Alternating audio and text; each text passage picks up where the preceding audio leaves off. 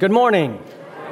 Good to see all of you and be with you. This is, as we know, December 27th, and Christmas Day has passed, but our joy and our celebration of the Christmas season is certainly not over. I've been reminded again this year that Christmas is really not a day, but it is in fact a time of year. It is a season. And something I would love to do is I would love to be able to sit with each one of you and to hear from you your experiences and your history and the meaning of Christmas in your life. And I would imagine that I would hear stories of family traditions and childhood memories, and then also times where you have been disappointed or there has been sadness associated with this time of year. And so, as in all of our life, fulfillment and sadness are both our lifelong companions at Christmas time. And our aim this Sunday morning, as it has been throughout Advent, is that as we value and we honor our personal histories, we will invite and allow the life of Jesus to intersect and to define and to redeem our lives together. Let's pray. Lord Jesus, we proclaim you as Christ the King, the glorious one who left heaven and came to be with us. And we have heard most of us have heard this for many, many years. We have responded to it, but it still amazes us. And we are so grateful that we have this time of year, that we have several days and weeks to really consider who you are and what you have done for us, and the miracle of the incarnation, and the mystery of you becoming a person, and then showing us how to live, and bursting forth with miracles, and with your teaching, and how you treated people, what you overcame, and how you overcame it, and then your journey to Jerusalem and to the cross. These things fill our minds and fill our hearts with wonder and with questions and with worship. Lord Jesus, this morning, be with us. Holy Spirit, teach us through your word, and we pray that you would give us ears to hear and hearts that would receive this, and that you would give us this morning what we need from you in our lives. We know that we all come from different places this morning and this week. Please minister to us as only you can. In Christ's name, amen. Well, as we celebrate Advent during the month of December, we typically will emphasize the prophecies and the events that lead up to the birth of Jesus, the promised one. But Advent doesn't neatly conclude with Jesus in the manger. So this morning, we're going to consider a biblical text that extends the story into the days and the months after that Bethlehem night.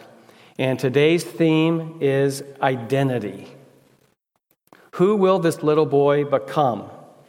And what will happen to him and to those who love and surround him?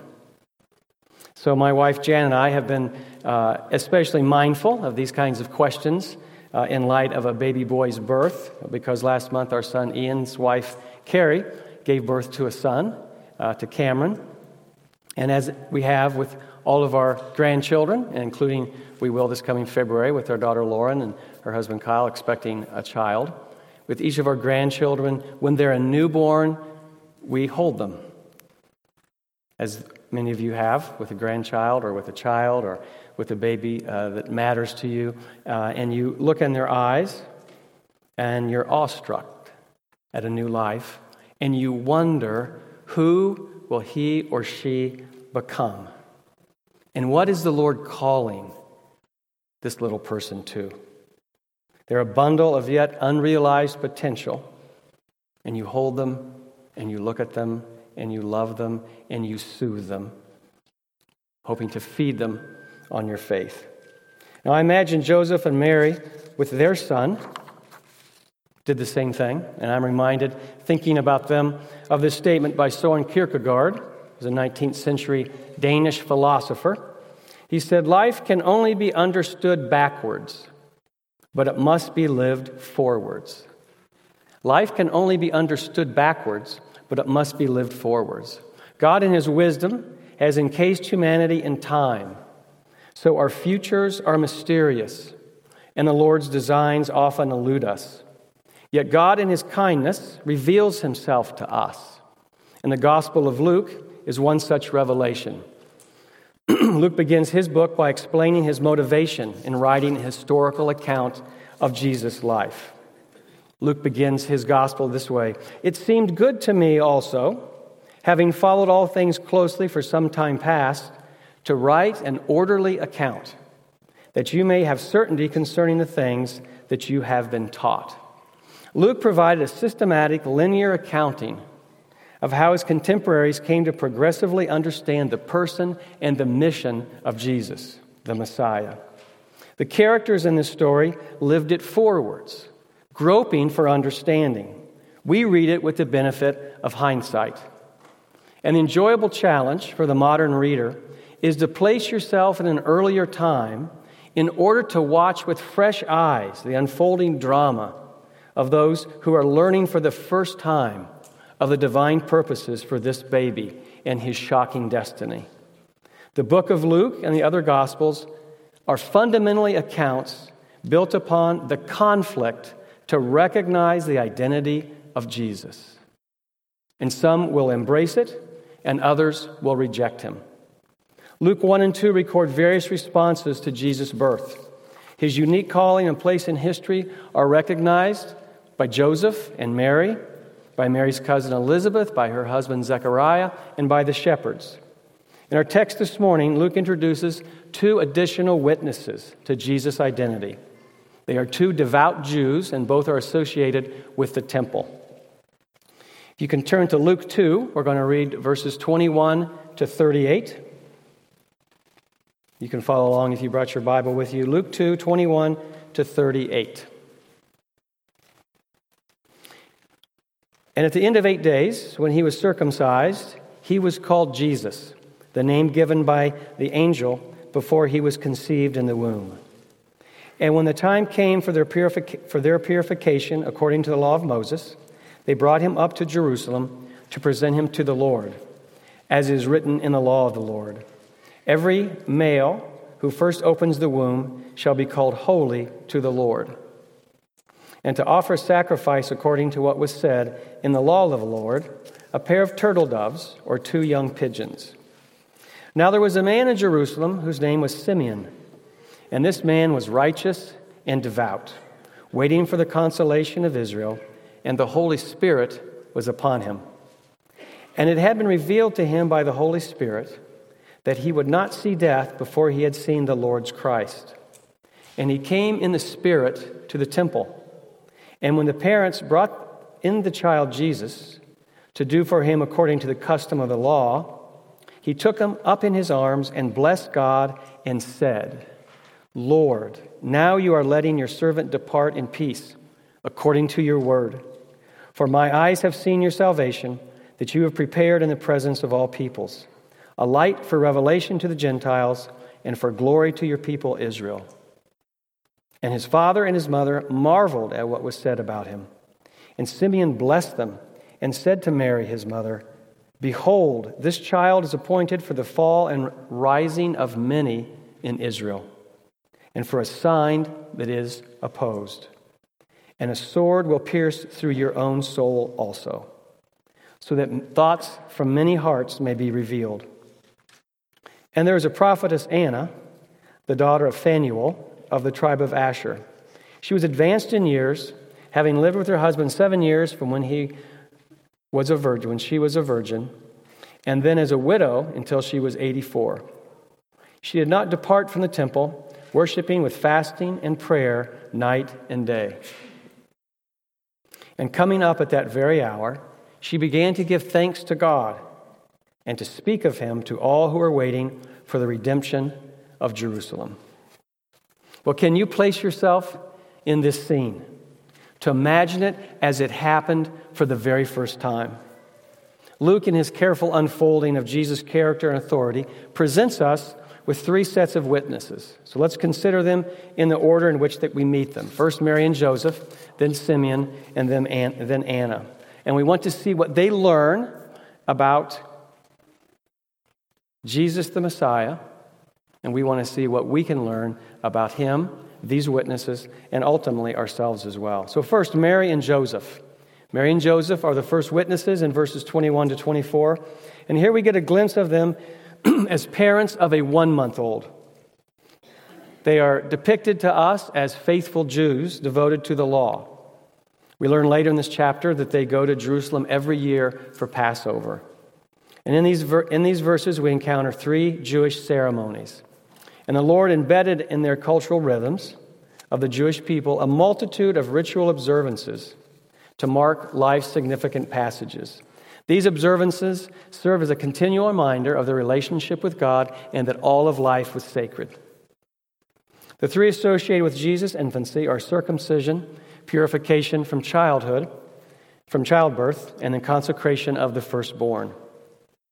Verse 21 says that at the end of 8 days, he was circumcised, which was the practice for all male Jewish children as a sign of being God's covenant people. The next verse references the time had come for purification according to the law of Moses. And this is outlined in Leviticus 12. The mother is considered unclean for 40 days following the birth of a son. And at the end of this time, she would bring a lamb and a pigeon for an offering. And the law provided if she could not afford a lamb, that she could buy or bring 2 pigeons. And this was known as the offering of the poor. So we're supposed to notice that Jesus' parents were forced to bring an offering of the poor because Jesus identifies from his birth with the very poor that he reached out to save. So the Lord wants us to know that the family that Jesus grew up in knew about the haunting insecurities of life and that Jesus himself knew about the difficulties of making ends meet. And this is a somber reminder to not just out of hand look down upon the impoverished. We must refrain from judging those of lesser means than ourselves. If we scorn or dismiss the poor, then we likely would have done the same thing to Jesus himself as a boy. The third Jewish observance is the consecration or the redemption of the firstborn. In Exodus 13, the Lord declares that all firstborn males, whether human or animal, are sacred to God. And Mary and Joseph brought Jesus to present him to the Lord in the temple, signifying that he was holy to the Lord. From this section, let's remember that Mary and Joseph from the beginning firmly rooted Jesus in the life of the law. And this is essential for the witness for the Messiah, because Jesus tells us in Matthew 5:7, "Don't think I came to destroy the law or prophets. I didn't come to destroy, but to fulfill." Next, we move on from the parents to meet a startling witness to the identity and the purposes of the Messiah. And his name is Simeon. He's a man of unusual qualities, introduced to us in verse 25. He is righteous and devout, the text says. The Holy Spirit rests upon him. The Spirit revealed to him that he will not die until he has seen the Messiah. And all of this points to a vibrant walk with God. Luke emphasized in verses 21 to 24 the law, and now here he underscores the Spirit in verses 25 to 27. Jewish leaders of that day often would elevate the law over the Spirit. Jesus himself exhibited a life animated by both law and Spirit, demonstrating that they're not incompatible. So early on, we learned that Simeon was waiting for the consolation of Israel. Jews rightfully regarded themselves as God's chosen people. And as such, many of them imagined that one day they would have dominion, that they would lord over all the other nations. And according to 2 Samuel 7, they believed that a king would arise in the line of David to revive the glories of Israel. But for centuries now, they languished because the spirit of prophecy had ceased. Greece and now Rome oppressed their nation. And the godly in Israel were waiting for a visitation from the Lord, the consolation of Israel, which means comfort or a lifting up of spirits. So occupied, weary Jerusalem longed to receive her comfort and relief from the Lord, which was expected to be brought about by the Messiah. So in a profound confluence of expectation and promise, Simeon comes upon the infant Jesus in the temple, and he recognizes that this in his life is the moment. And verse 28 reveals what we would have loved to have seen. He took up in his arms that little child and blessed God. And then in a torrent of emotion and prophetic understanding, Simeon speaks. First, he acknowledges in verse 29 that his wait is over. He says, Lord, now you are letting your servant depart in peace according to your word. As promised, Simeon has seen God's own anointed king. And in doing so, he reveals a rare comprehension of God's heart and God's plan. Upon holding the baby, he tells the Lord, for my eyes have seen your salvation. So to see Jesus is to see salvation. Verses 31 and 32, Simeon reveals the purpose of God's entrance into the world. It's the consolation of Israel is to become the light of the world. His words, God, you have prepared in the presence of all peoples a light of revelation to the Gentiles. And this echoes what the shepherds heard, the angels proclaim, I bring you good news of great joy that will be for all the people. And then Isaiah described back in chapter 49, when he talked of the Messiah, I will make you as a light for the nations, that my salvation may reach to the end of the earth. So this imagery of light recalls Zechariah's prophecy at the end of chapter 1, in which he exalts in the tender mercy of our God, whereby the sunrise shall visit us from on high to give light to those who sit in darkness and in the shadow of death. Jesus is light in two distinct ways. For the Gentiles, he is revelation. Salvation has now been opened up to the nations as never before. All the nations will come to him for light and for life. And for Israel, Jesus is glory. His light is glory, the realization of the promises made by God, which confirms Israel's place in God's heart. The magnitude of who their son was to become must have been disorienting for Mary and for Joseph. That their son, the long ago promised one, did not come for Israel's vindication and for international dominance, but rather that all the enemies of God could come to know him. What a startling revelation. So let's take a moment and let verse 33 sink in. His father and mother marveled at what was said to them. What have these young first-time parents heard about their son? Mary and Joseph did not fully live within the constraints of Kierkegaard's universal claim. They lived their life with Jesus forward, of course, but aspects of his future had been revealed to them ahead of time. And what must that have been like? As devout Jews, they loved God's law, presumably knew the history of their nation, and they were coming to recognize that God's story, the entire arc of human history, was intersecting with their own in unique and profound ways. We know now that the hopes and fears of all the years did meet in Bethlehem that night. For we know that each person's greatest need is to be reunited with his Creator, to quell the battle for freedom from divine authority and dominance over divine constraints. What's being said to Mary and Joseph calls forth the beauty and the emotions of relationship. It's the language and it's the reality of being truly known by God, of belonging to him, of sharing trust, forgiveness, and permanence. There is so much more here than merely rational claims and theological statements that simply require a mental assent.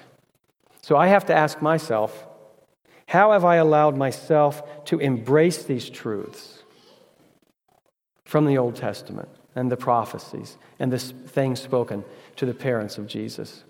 How have I allowed them to become emotional and relational realities for me in my relationship with God? And so I wonder how it impacts you that God would know you and seek you out. that he would enter into your world. Not the whole world, which is the whole world, of course, but your world. And he would understand your weariness and hurt. And he would want you in his family and would want to be with you eternally. He desired these things so much that he made a way to forgive us of our blindness and our ugly pig-headedness. God's story, how he has directed history to rescue and to restore humanity, is meant to become the plot line and the meaning of your story. Not in the same way that Mary and Joseph realized they had the privilege to be the central players in that drama, but the magnitude of the Messiah's mission is manifested upon each of our tiny lives here in this rather insignificant place. And amazingly, Jesus has come for us as much for anybody. And we marvel at what we've been told. So returning to Simeon's interaction, in verse 34, he blesses the parents, and then he speaks to Mary. What we've learned that this child he holds will be a light. We've learned that he's going to be a light. And what does light do? Well, it exposes. And in time, an entire nation and eventually the world is going to have to decide upon the identity of Jesus of Nazareth and whether to follow or oppose him. Simeon declares, "This child is appointed for the fall and rising of many in Israel, for a sign that is to be opposed, so that the thoughts of many hearts may be revealed." Rather than raise up Israel and deliver them from Roman rule, Jesus will be the cause of division. People will contend against and about him. The imagery of this verse originates in Isaiah 8, in which the Messiah is depicted as a rock of offense and a stone of stumbling. Why is it that way? When God chose to appear and to directly reveal himself and live among humankind, you'd hope to find gratitude and joyous celebration and unity and joining in with the divine nature and purposes. But this could not occur given Jesus' mission and our nature. As an adult, Jesus explains what his purposes are when he spoke to a powerful man who was confused about Jesus' identity. He stood before Pilate, a Roman official who possessed the authority to execute Jesus, to take his life. And Jesus said to him, "For this purpose I was born, and for this purpose I have come into the world, to bear witness to the truth. Everyone who is of the truth listens to my voice." Try as we might, there is no neutrality with Jesus. We either surrender to him or we're in ultimate conflict with him. For he claims all truth, authority, glory, and to be the rightful object of our worship. Furthermore, Jesus forged the only way back to God through his blood sacrifice on the cross. But this truth doesn't sit well with everyone. Jesus said in John 3, "This is the judgment. The light has come into the world, and people loved the darkness rather than the light, because their deeds were evil." Earlier in John 3, we read, "Jesus came to his own, and his own people did not receive him. But to all who received him, he gave the right to become children of God." The consequences are ultimate and eternal. Those who oppose Jesus will fall. Those who follow him will rise. Additionally, Simeon explains two more elements of Jesus' life. He says, this child is appointed for a sign that is opposed. Of course, we know what a sign is. It's an object or event whose presence indicates the presence of something else. Biblically, signs are tokens or miracles that God uses to reveal his power, confirm his word, reveal judgment, and remind us of his covenants and his greatness. And these indicators, these signs that God has given through history, can be missed, ignored, opposed, or welcome. And Simeon is warning Mary that through her son, the chosen one of God, many are going to oppose him, rejecting that he's a sign of the Lord's presence and salvation. The Messiah, Simeon reminds her, is thus appointed so the thoughts of many may be revealed. Jesus is the litmus test. One's reception or opposition to this ultimate displayer of God's nature and presence reveals your inmost thoughts about trusting and surrendering to your Creator. Christ's life and death revealed the thoughts of many hearts. Apostle Paul echoes this sentiment in Romans 2:16, where he describes that people's thoughts accuse or even excuse them on that day when God judges the secrets of men by Jesus Christ. Simeon in verse 35 inserts a parenthetical statement about how Mary is going to be affected by this response to her son. He warns that a sword will pierce through your own soul also. As a prophetic allusion to her son's crucifixion, Jesus will have his side pierced with a sword. Mary will have her soul pierced by one. She's going to suffer the indignities of some of the Messiah's family commitments being superseded by his divine mission. But more profound, Mary's trust and humility, displayed when the angel announced her pregnancy, would be tested as she witnesses her son's path of suffering, being misunderstood and executed as a common criminal. So Simeon rejoices to gather in his arms the tiny, fragile embodiment of the consolation of Israel.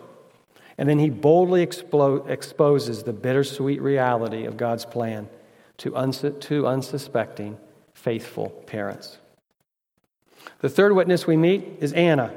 Although no details of her prophecy are given, we learn significant details of her life. Her virtue and reverent devotion are underlined by her faithful widowhood, her advanced age, and her regular ministry in the temple. Her response to the infant is twofold. First, she gives thanks. As we age, we're prone to sadness or bitterness over loss or change, but she, as an elderly woman, is thankful. And secondly, she tells others.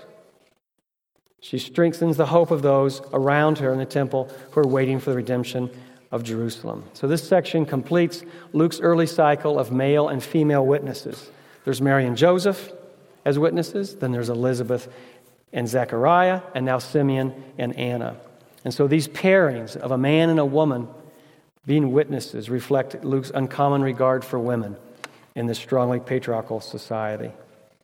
These three sets of witnesses we've read about today are exemplary for us. And we learn from them to hear from the Lord, to ponder the meaning of what we are hearing, and to order our lives accordingly as we wait for His purposes and His timing. So from these witnesses, I'd like to conclude by giving us two quick implications for our lives. The first implication upon us in this room, in our homes, through live stream, and really to every person who ever encounters the story of Jesus Christ. The implication is determine the identity of Jesus of Nazareth. Determine His true identity. It's helpful to be honest about the polarizing nature of Jesus' teaching. He plainly said, you're either for Him or against Him. One must embrace or stand against His radical claims that He was divine, that He was God Himself, the Son of God, and that He has an entirely unique path to salvation, and it goes through Him. This is not to be done blindly or in a rushed fashion to come to your conclusions about His identity. You have to engage your whole self, your mind, your emotional and your relational longings, and your will. Fearlessly line up your actions and your choices with your conclusions. And if you're already a follower of Jesus Christ, and you've made your conclusions about His identity, and you've thrown your lot in with Him and with His followers, then you need to know that a philosophical worldview war is being waged against you. And this is nothing new. Powerful, learned, and compelling forces opposed Jesus and presumed that they took Him down. And they've sought to do the same thing for 20 centuries. In our nation, in our wider communities, there are many who scoff and call the supernatural intervention of a Messiah nothing more than a nonsensical myth. And they seek to dismantle your belief structure and incapacitate the message that's been entrusted to you. So what do? Well, we reaffirm the veracity of these witnesses from Luke and from the entire Bible. And then we express that relational, that rational commitment, those conclusions that we've come to. We express them in relational terms. So we love the Lord God with all of our strength and soul and our heart and with our mind. And then you love and respect those who oppose Jesus. You contribute to the flourishing of human endeavors. And then you share the message of our Messiah in winsome and in bold ways. This is nothing new. This has been happening for centuries. Mary and Joseph were told this, and it's played itself out. Second implication, don't be surprised by the suffering that comes from following Jesus. The love of the Father, the grace of Christ, and the fellowship of the Spirit are ours now and throughout eternity. But walking in His way is costly. This text provides a specific illustration. Mary and Joseph were entrusted with one of the most significant roles in human history. They were blessed. Yet their lives are dramatically and repeatedly turned upside down. Simeon summed it up by saying that a sword will pierce Mary's soul. And what do we learn from Mary? That like gears designed for one another, we line up our finite experience with transcendent purposes. There's a grand story that fuels and defines the universe.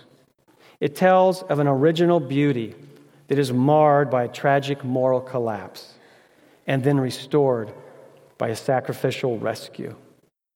Hungry for context and meaning, we forever seek to comprehend the inexplicable twists and turns of our own shattered dreams, our losses, and the pain that fragment our lives. But we're living forward. We don't have the benefit of hindsight. So what do? We invest time and thoughtful consideration. You pursue conversations with the Lord and with trusted friends. You read the Bible, discovering relational and emotional connections there that you have with your Creator. And all of this is done in order to work through an essential progression. And this progression that God calls you to in your life is to know the story of your own life. Of course, there's the bare facts of your life, which you remember, but there's connections between things. There's ways that God has stepped in and done things. To consider your own life, to comprehend what's going on around you and in you. And then at the same time, learn the story of what God is doing in this world. And then we apply intentionality and trust and spiritual insight to interpret how His story is intersecting with our own. And we see time and time again in Scripture that it won't be the story that one would expect. And it's certainly not fully what one would desire. But the story that He is telling and making your life into is going to be brimming with wisdom, goodness, redemption, and glory to Jesus Christ. For the Lord has woven into creation and all reality the spiritual truths that reflect His nature. At the macro level, He has woven these truths into His design.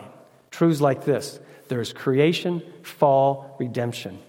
That suffering precedes glory. That relationship is the path to healing. Rebellion and self-will are destructive. One must live in order to die. Love is the foundation and the fountain of life. These also then, besides being the things that are in the arc of history and embedded into all of creation, they become quite personal and particular. For the Lord is weaving those truths and experiences into the tapestry of your life and into mine. And our role is to actively listen and to watch, to think, and to feel as we begin to understand who God is and what He values and how He brings that about in this world and in your life. And then we discover glimpses, imprints, interventions, direct guidance, and holy purposes that He has personally placed in our lives. As the beginning accounts in Luke make clear, we're going to be startled and confounded and then exhilarated by the path that God has chosen for us. To walk in the way of Jesus is surrendering to and celebrating how God's story intersects with your own. So like Mary and Joseph, we humbly and gratefully accept the post assigned to us for the greater good of the kingdom. We marvel at the privilege of knowing and serving our Messiah.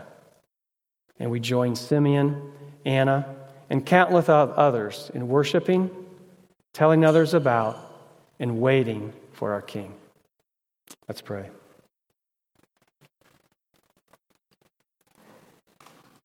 Lord, we recognize that you have placed us at a post. We didn't ask to be brought into this world. There's so many things about us that we've had no control over, and we recognize your providence in that, in each one of our individual lives. Thank you for these accounts that you've given to us from real history of people like Mary and Joseph who were visited by angels and by prophets, and were told things that were beyond understanding that confounded them. And we pray, Lord, that you would give to us the gift of faith and of understanding and of spiritual insight and courage and boldness and willingness and surrender and joy. And that we would understand what it means to live with you and to feel your compassion and your warmth and to speak with you in the mornings and throughout the day and before we go to bed and in our households and with our friends and with colleagues and with all around this world, that we can receive from you and then live for you and be your messengers and your people on this earth. In Christ's name, amen.